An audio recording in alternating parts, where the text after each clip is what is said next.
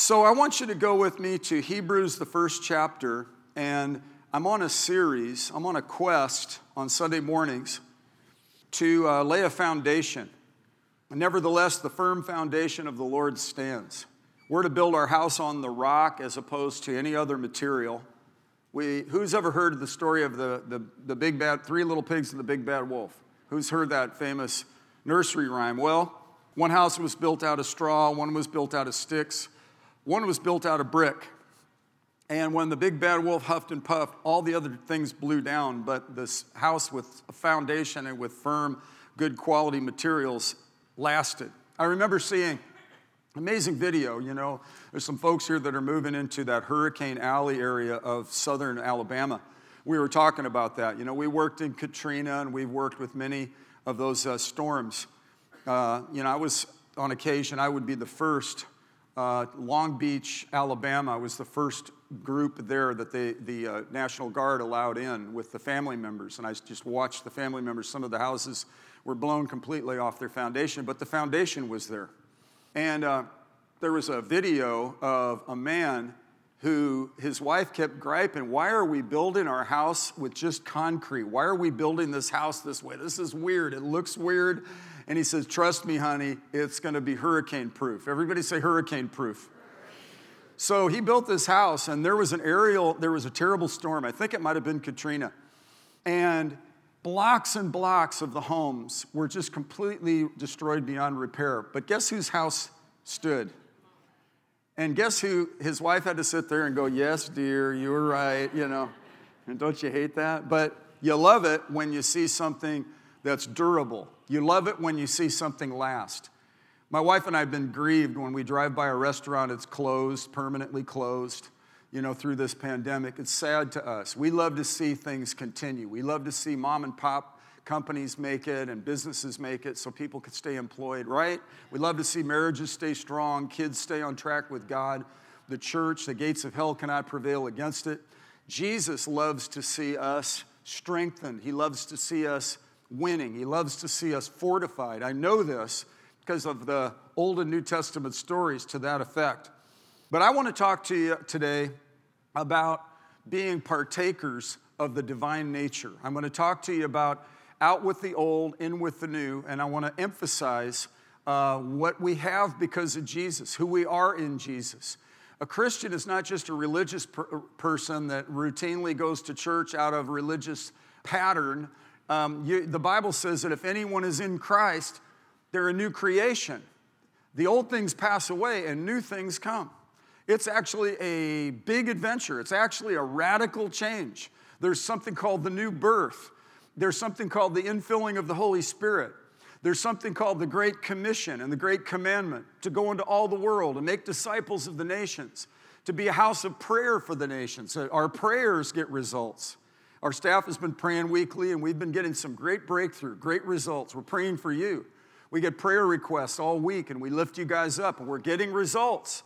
I'm results-oriented. I'm bottom line, want to see things turn around for people. I want to see America saved.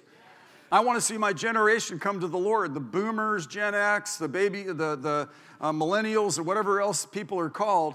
I'm believing God for all the population that this moment comprises to be roused, to get their eyes on Jesus.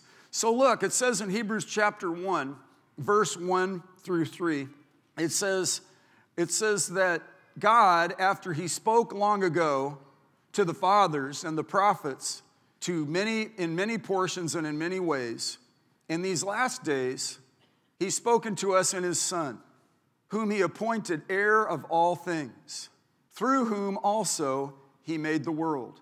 Look at this, verse 3. Jesus is the radiance of the Father's glory, and the exact representation of the Father's nature. Jesus said in another verse, if you've seen me, you've seen the Father. If you want to understand the Old and New Testament, if you want to understand life as it's supposed to be, look to Jesus. Jesus describes and models the detail of God's original purposes. Jesus is the last Adam. The first Adam was the prototype humanity, Adam and Eve, and they fell and they failed. They forfeited the prize. Paradise was lost. They yielded to the temptation of Lucifer. This is the old Bible story. You guys remember it? The devil comes to steal, kill, and destroy. But at the proper time, Jesus died for the ungodly. He died for the ungrateful. He died for sinners. He died to save us, as was the responsibility given to him by the Father. God was in Christ reconciling the world to himself, not counting our trespasses against him. And now Christ, Colossians 1:27, is in you, and that's the hope of glory. That's the promise of future glorification. There's something more that's going to happen through your existence that meets the eye. There are days of heaven on earth. There are great, great challenges and conflicts in these last days. Difficult times will come. Turbulence all around about us. That's why a pastor like me would be preaching to solid, concrete, intelligent people like you. You're cutting-edge Christians. You're thinkers. God wants you to grasp the fact that you have peace with God through your Lord Jesus. He wants you to understand your kingdom rights. He wants you to understand your authority, that you were once alienated and separated, and now you've been brought near by the blood of Jesus. And the stakes are high. God wants you to understand your purpose on this earth as an ambassador for Christ, as a representative of his kingdom, in your daily life, in your conduct, in your contacts with people, the restaurant, work, school, wherever you go, in church, outside of church, in the functions of our life, what we do with our amusements and our leisure time, all the different issues we surrender unto him. He is the exact representation of the Father's nature. Jesus went about doing good and healing all who were oppressed of the devil. Jesus never went into a village, took a little child and snapped the arm over his leg to teach him something. He never put sickness or leprosy on somebody. He in fact, reached out and healed people of leprosy. He healed people of all manner of sickness and disease. He fed the 5,000. He raised Lazarus from the dead. But yet he said, these works and greater works shall you do, because I go to be with the Father. There are some facts here, settled, amazing things that Jesus has given us. And what happened on the cross? Number one, he took away the sins of the world. He took away the sins of the world. Number two, he dispatched another helper, the Holy Spirit. That prophecy from the lady, my wife, that was a prompting of the Holy Spirit. It was a good word. Number three, he established a permanent openness between God and man. Did you know you have the opportunity for unfiltered, uninterrupted, unhindered connection with God? The veil in the temple was torn in two from top to bottom, signifying that God had Jesus meet the terms and conditions to pay the price and penalty for humanity's sin. We were all under the curse. We were all under a death sentence. We were all guilty as charged. Yet Jesus, who never sinned, became a sin substitute for us. This is why I'm so attracted to Jesus. This is why I'm a Christian preacher. This is why this is a Bible church. This is why I'm presenting this to you, because Jesus brings real change. He said, I came to give life and give that in much abundance. Young people in here are committing their lives to this. Young families. I'm looking at Mary and Danny, and I remember their little daughter when she was small, just strong enough to lift her arms. And during worship, she's lifting up her hands. Oh, well, she's mimicking her mom and dad. Of course she is. Train them up in the way she should go when she's old and not depart. Eventually, it'll not just be watching and imitating mom and dad. All of a sudden, it'll be, it occurs to me that they're training me up in the way I should go. I want the Jesus that these people are living. There's an authenticity around us right now. And in the midst of what the enemy meant for harm, God, to be sure, is purging, purifying, and refining. He's bringing clear definition in this moment of social pandemic, social distance issues, and volatilities of all the elements that are happening around. Very similar, in my experience, late 60s, early 70s. College campus unrest, anti-war demonstrations, ecology questions, racial issues, on and on. Very similar cycle. And here yet we are an Esther church, meaning that we, like her, brought into the kingdom for such a time as this. So we look to Jesus, the author and the finisher of our faith. We fix our eyes on Jesus, and we set our affections on things above, not on the things of this earth. And we look to the harvest, for the harvest is plenteous, but the laborers are few. And I'm believing God that what's happened with all this distancing, there are people persons that are tired of not being able to read people's lips or know where people's moods are, or you can't be together or connected. I'm convinced there's going to be a fresh visitation of some wonderful opportunities around us. So as your pastor, I felt like I needed to teach a foundational series. The Bible is the Word of God. God the Father, His Son, Jesus, and the Holy Spirit must be correctly understood. We need to understand the doctrine of salvation. We need to understand the doctrine of the baptism of the Holy Spirit, and then covet and desire earnestly spiritual gifts. We need to understand the doctrine of the church, the doctrine of our mission. Sound doctrine is the hallmark of this era, because there are people wanting their ears itched and tickled, and they go away to amusements, but God wants us to go right in and get on the Word so that we will not, in order for us not to be diverted from our course. And I'm excited about this, obviously, and I think about this, how Jesus, was heir of all things. That word heir, H-E-I-R, it's repeated again, that we are joint heirs with Jesus.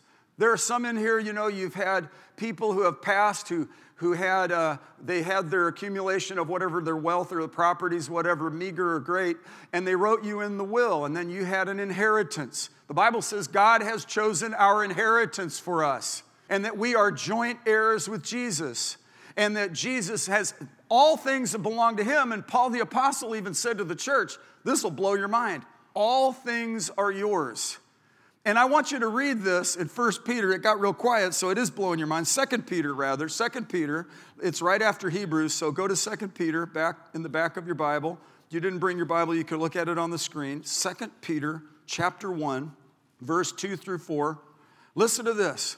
It says, grace and peace be multiplied to you in the knowledge of God and Jesus our Lord. Everybody say grace and peace. Aren't those wonderful words? Grace means God's provision, God's abundance, God's love, undeserved, unmerited. Who is glad for unmerited love? I mean, I've been married for a long time. I just talked to a couple. They're going to have their 51st anniversary right there next Sunday. Happy anniversary to you. I'm grateful for God's grace in my marriage, for the times my wife has just been merciful to me. And, of course, she learned it all from me. I've been the merciful, really merciful. You did learn it from me? Write that down. Get it on tape. But yeah, how many of you appreciate mercy and unconditional love? Yeah, that's more like what God is wanting to manifest through the church right now. Unconditional love is without condition. It's like, I love you, I value you no matter what. We're even to love our enemies. I value your soul, even though you're antagonizing me, and we are totally in polarity with our opinions. Yet still, even though you say you're an atheist, you're dismissive, or you think I'm an idiot, I love you. And I have to love you because the Bible mandates that I do so. And good news, the love of God is poured out in my heart.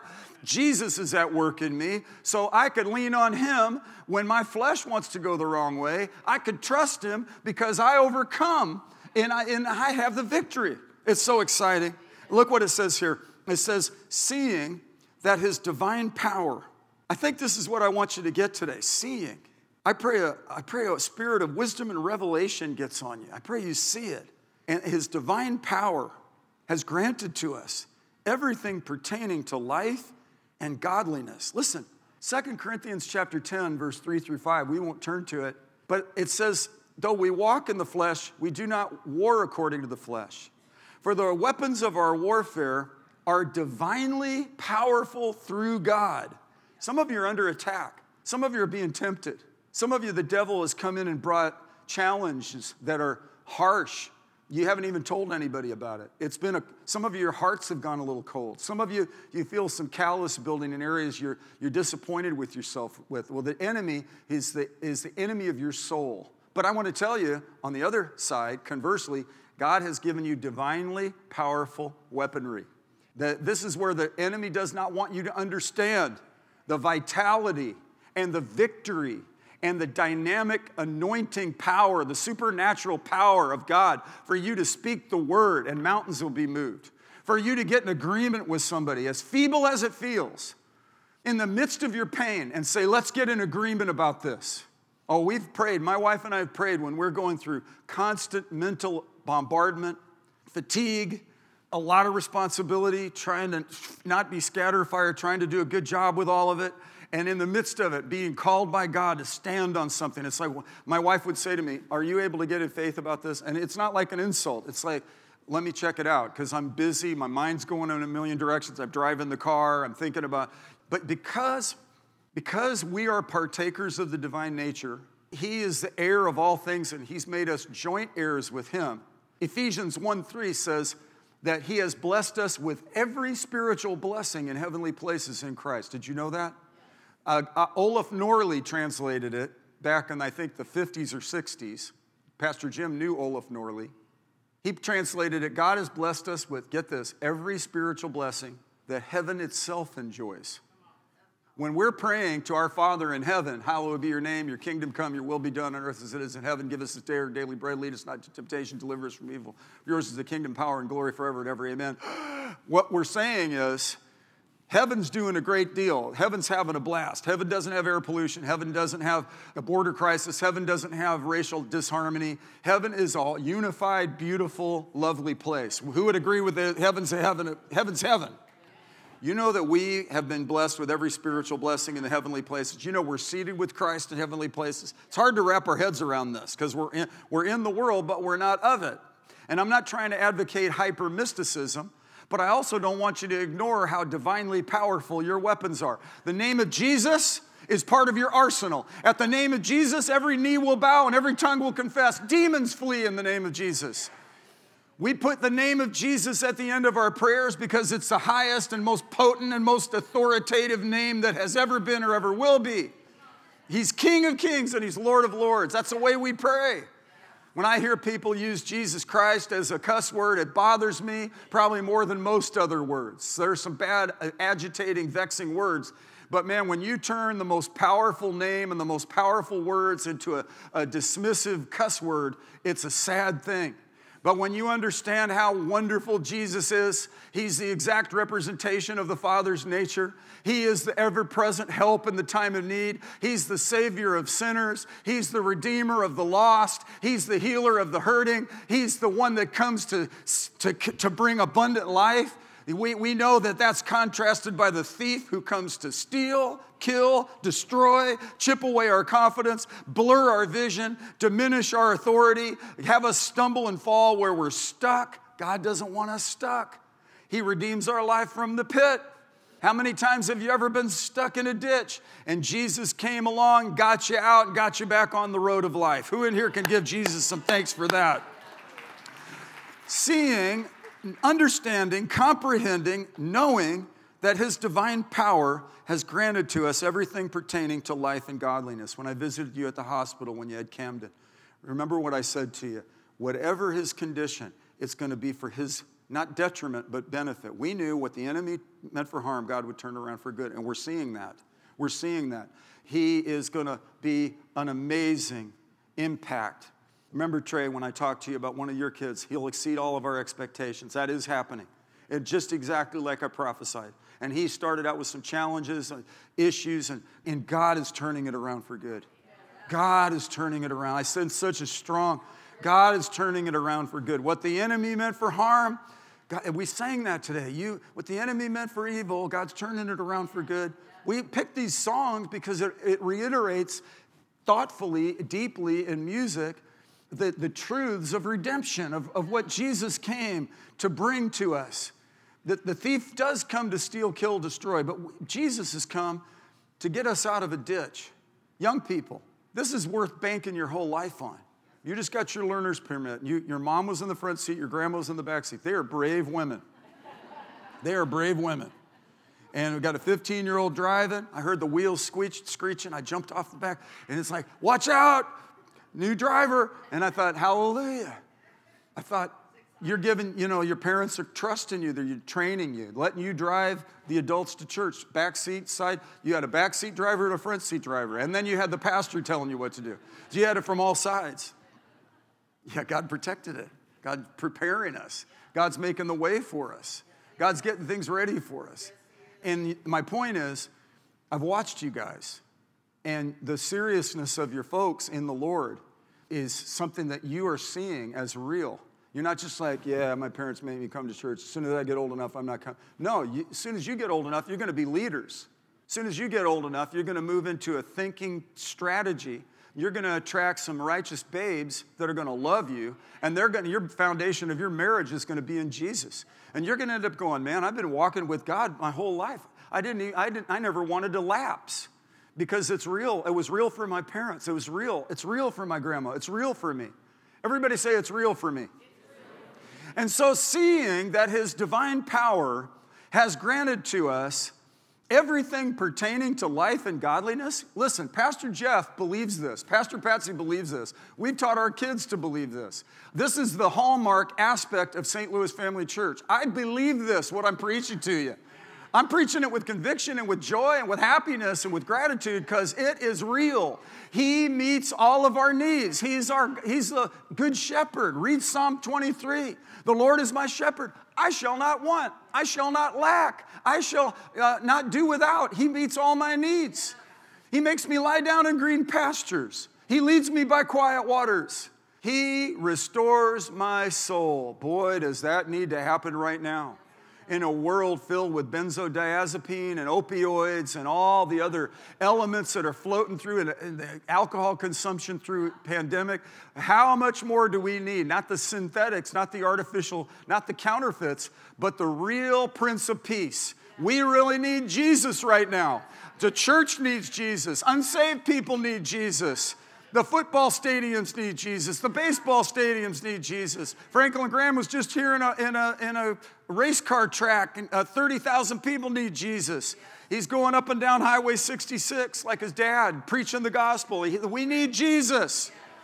St. Louis Family Church is built on the foundation of Jesus Christ and Him crucified. Our lives are hidden with Christ in God. Set your affections on that, seeing that His divine power has granted to us His precious and magnificent promises. He's given us everything pertaining to life and godliness. For by these things He has granted to us His precious and magnificent promises. So that by them, look at this. Oh, this is it if you want to underline anything. That we might become partakers of the divine nature. That word partaker is another word for participant. You know, I watched the ball game last night. I was really sitting at the edge of my seat when we were winning, and then when the guy hit the home run, some of these Cub fans here are happy about it, but they would not dare admit they're in here, except one's wearing a jersey right over there. I'm gonna have law enforcement deal with that guy, usher him out of the building. During the flood of 93, I was working across the street, and I just found a ball cap to cover him because it was sunny, and it happened to be a Cubs ball cap. And so I didn't even think about it because I'm not raised here, so I didn't realize the rivalry at the time, it's Cardinals and Cubs, until that guy got up in my face. He was the owner of the business.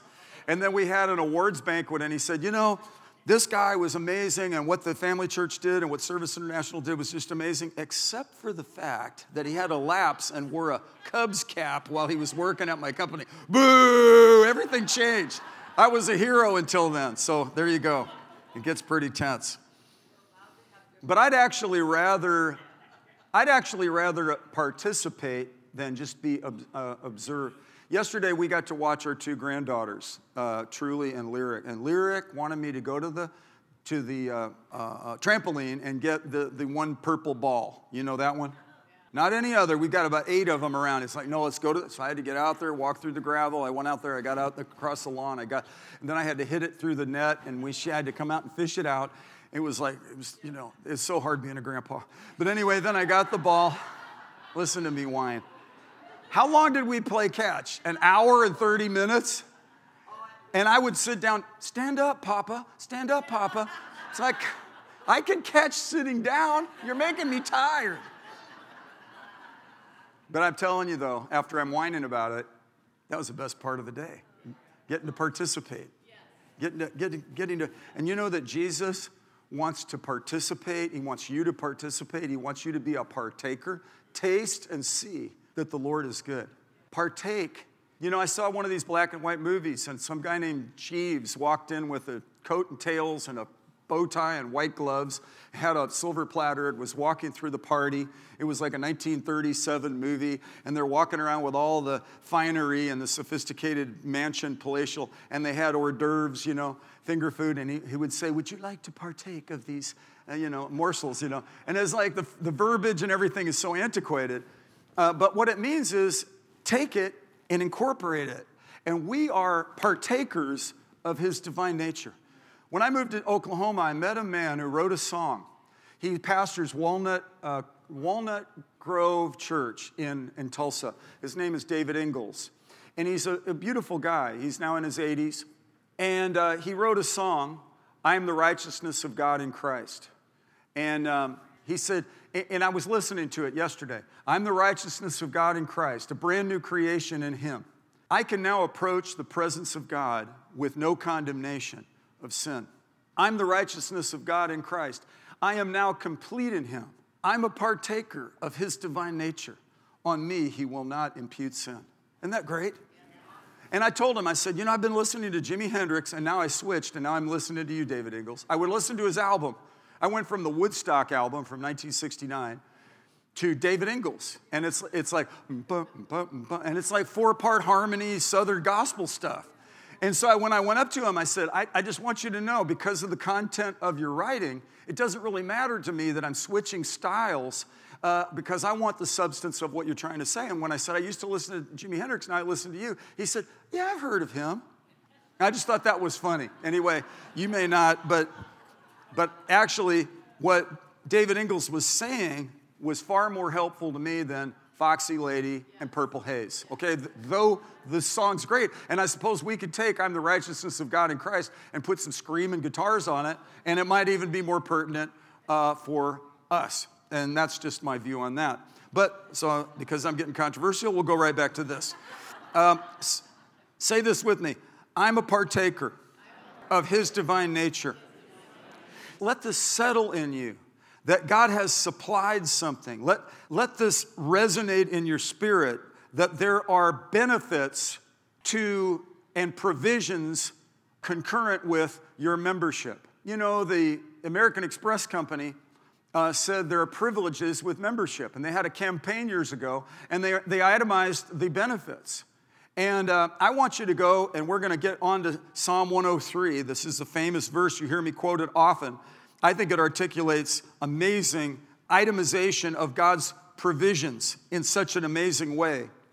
Psalm 103, we'll look at 1 through 5. Bless the Lord, O my soul, and all that is within me, bless his holy name. Bless the Lord, O my soul, and forget none of his benefits. Now, if he says don't forget them, then he's really saying on the other side, remember them. Seeing that his divine power has granted to us everything pertaining to life and godliness. Seeing that the blood of Jesus did, in fact, cancel out our debt of sin. Seeing that not only are you covered, he's removed your sin as far as the east is from the west, and he's made you a new creation. You are now the righteousness of God in Christ, and you need to understand that going forward in your life so the devil can't antagonize you and vex you in areas of uncertainty. You gotta know this and itemize this and not forget this. That's why I'm stirring up your sincere minds by way of remembrance. And my goal is to do just that. I'm speaking to thinking Christians who want to stay on the cutting edge. How many of you have ever had to sharpen your kitchen knives? How many of you have used them and they're great and they hold an edge, but at some point you realize, I got to sharpen my knife, right? Please humor me. Who's had to do that? Who has ever had breakfast but then had breakfast again and again and again and again? Because they say that's the best meal of the day. You got to start your day with nutrition, okay? How many of you had a good car, you filled it up with gas, and you've had to fill it up again and again and again and again and again, and it costs more now than it did a couple years ago, right? Okay, so anyway, we're just saying, but we still have to do it. Remember his benefits, don't forget them. Here's what it says in the Knox translation. Bless the Lord, O my soul, remembering all he has done for you. Here's what it says in the Jerusalem Bible. Bless Yahweh, my soul, and remember all his kindnesses. Verse 3, we're talking about being partakers and receiving. and not forgetting. This is the 1-2 punch of redemption, one of my favorite verses. He pardons all your iniquities.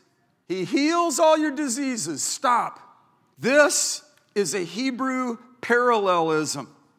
I'm going to teach you a couple Hebrew words. The Holy Spirit had the writer of this psalm pack a doctrinal punch with rhyme to drive the point home. This is one of the prototype first indications of hip-hop rap in Hebrew right here. And the word for pardon and the word for heal rhyme in the Hebrew. They don't rhyme in English, but in Hebrew, it's salah. Everybody say salah. That means pardon. And then everybody say rapha. Rapha means heal. So see, salah, rapha gets in the mind of whoever's reading the Hebrew. He pardons all my sins. He heals all my diseases. As though these truths are in fact integrated or synonymous with one another.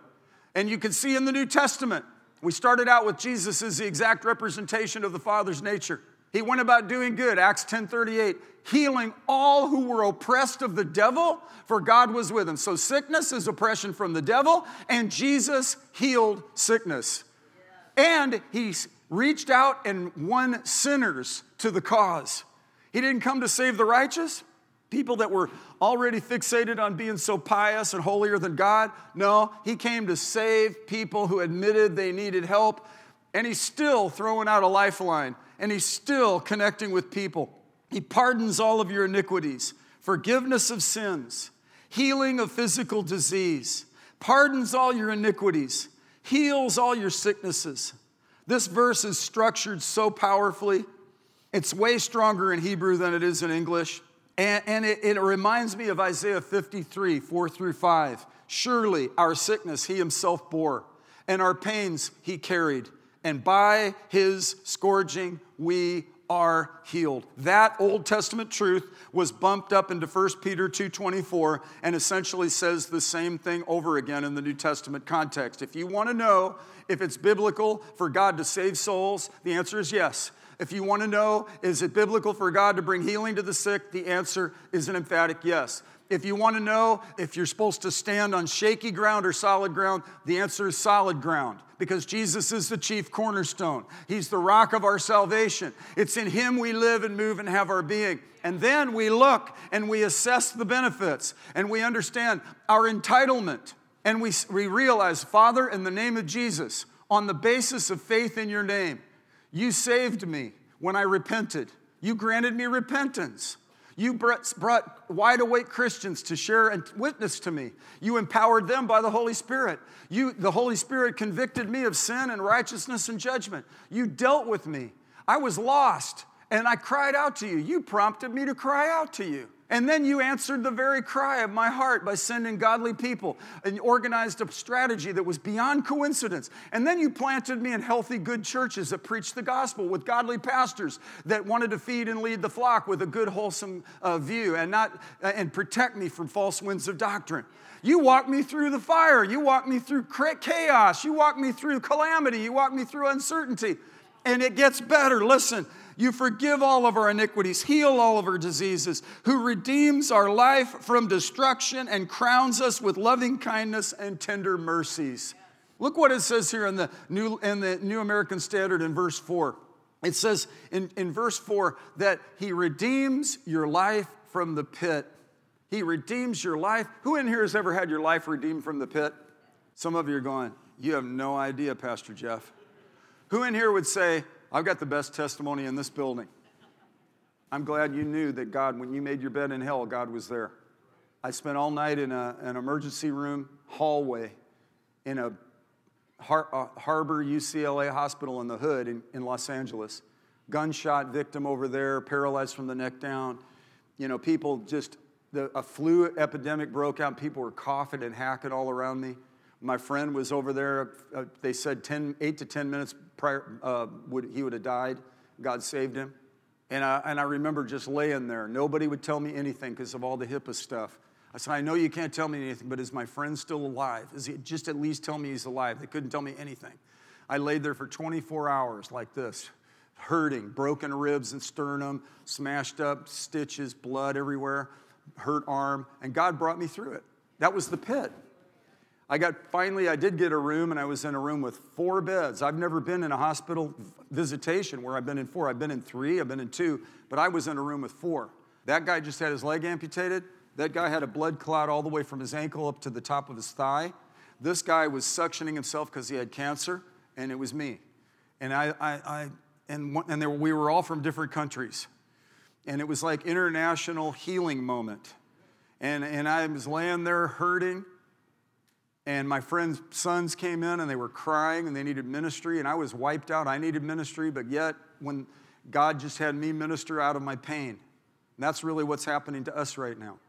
We're all in a situation. The whole world has been impacted by a huge form of crazy. But that's what the Bible said would happen. Realize this, in the end times, difficult times will come. He also said the whole world lies in the power of the evil one. This is my theology. The devil is the small g god of this world who comes to steal, kill, and destroy. But God has given us authority as believers. Part of the partaking is that we have the authority of the name of Jesus. Remember when he dispatched people in the book of Luke chapter 10. He said, behold, I give you power to tread upon serpents and scorpions and over all the power of the enemy, and nothing shall by any means harm you. He said, the angels of the Lord encamp around you. My ear is inclined to your prayer. And when you sin, you have an advocate with the Father, 1 John 2, chapter 1. And when you confess your sin, 1 John chapter 1, verse 9, he's faithful and just to forgive you your sin, push the reset button on your life, and cleanse you, I repeat, cleanse you of all, not some, but all unrighteousness. God is at work in you, both to will and to do of his good pleasure. God desires for you to prosper, to win in life, and there's nothing wrong with that. That's not the American gospel. That's not a health and wealth gospel. Don't let anybody steal that from you. Don't let anybody belittle or criticize the victory. Man, the devil will send people to spy out your liberty, which you have in Christ, and you need to be admonished to stand, understand what you believe, understand why you believe it. My Jesus brought me salvation. My Jesus brought me healing. My Jesus presented the Holy Spirit to me. My Jesus forgives me of all my sin because he's the advocate between God and me. He's given me access to the throne of grace. He's given me power when I pray. You shall receive power when the Holy Spirit comes upon you. You'll be my witnesses wherever you go, whether you're in the local political arena you stepped into, or whether you're at Jeff City, whether you're a nurse, whether you're a grandma, whether you're a new mom, whether you just went through the fire of your own situation at work. Greater is he that is in you than he that is in the world. Christ in you, the hope of glory. And this is the victory that has overcome the world, even our faith. And who has overcome the world but he or she who believes Jesus is the Son of God? Scott and Shannon are about ready to have their 25th anniversary. They've had a wonderful run. The next 25 will even be more significant and sweeter and deeper and better than the first 25. Here's a couple with 51 years. Here are widows that are going through and working through their grief in a church where we visit orphans and widows in their distress, and we stand. Whole team full of singles. And understand you are elegant and you're first class in life. A widow, divorced, whatever. Just saw a man who came through a divorce, and he's like, am I okay or am I welcome? Of course you are. We just keep standing. We keep pressing on. We keep overcoming, right? Right? Hallelujah. Let's all stand up on our feet. I hear some music. My consolation, get off the stage. Music is playing. And I've got 1 minute to pray a 1 minute prayer. Are you ready? Say this with me. I'm a partaker of his divine nature. I'm a new creature in Christ. I have legal rights, vital privileges, and access to the throne of grace. My God supplies all of my needs. His grace is sufficient for me. Signs and wonders follow me. God answers my prayers. I'm a soul winner. I'm an overcomer by the blood of Jesus, by the word of God. His favor is surrounding me. Opportunities are opening to me. I'm led by the Holy Spirit. I walk by faith and not by sight. He redeems my life from destruction. He satisfies my mouth with good things. My youth is renewed like the eagle. goodness and mercy follow me all the days of my life, and I will dwell in the house of the Lord forever. Lift up your hands and invite Him into your world right now. If you've backslidden, come back to the Lord today. If you're unsaved, submit your life and commit it to Jesus Christ, the King of Kings. Ask Him to become your Lord and Savior. Based on Romans 10, 9 and 10. If you confess with your mouth Jesus as Lord and believe in your heart that God raised Him from the dead, you shall be saved. That's what the Bible says. I didn't make that up. I can't pretend to have it figured out, that God made it that accessible. But don't let anybody talk you out of it. The Bible says whoever calls on the name of the Lord will be saved. Salvation belongs to our God, but He packaged it in Jesus Christ. And God was in Christ reconciling the world to Himself. Lift up your hands a little higher and say, I'm emboldened. I'm full of faith. I'm charged with the power of the Holy Spirit. I love my Bible. I read it. I do the Word. I'm acting on God's will. I'm stepping out in faith. I forgive everybody. I'm no longer depressed, nor am I anxious. I'm healed by Jesus' stripes. God's protection has been on my life since I was a little kid. I've made ridiculous choices, but yet God still brought me through. Now wave to me if that's true. Wave to me. Some of you go, oh, well, no, Pastor, don't put those words in my mouth. You know you did. And yet God was merciful to me. Say it. And yet God was merciful to me. Now say it. And yet God is merciful to me. And yet God is merciful. And He's still merciful to us. Hallelujah. Thank you, Jesus.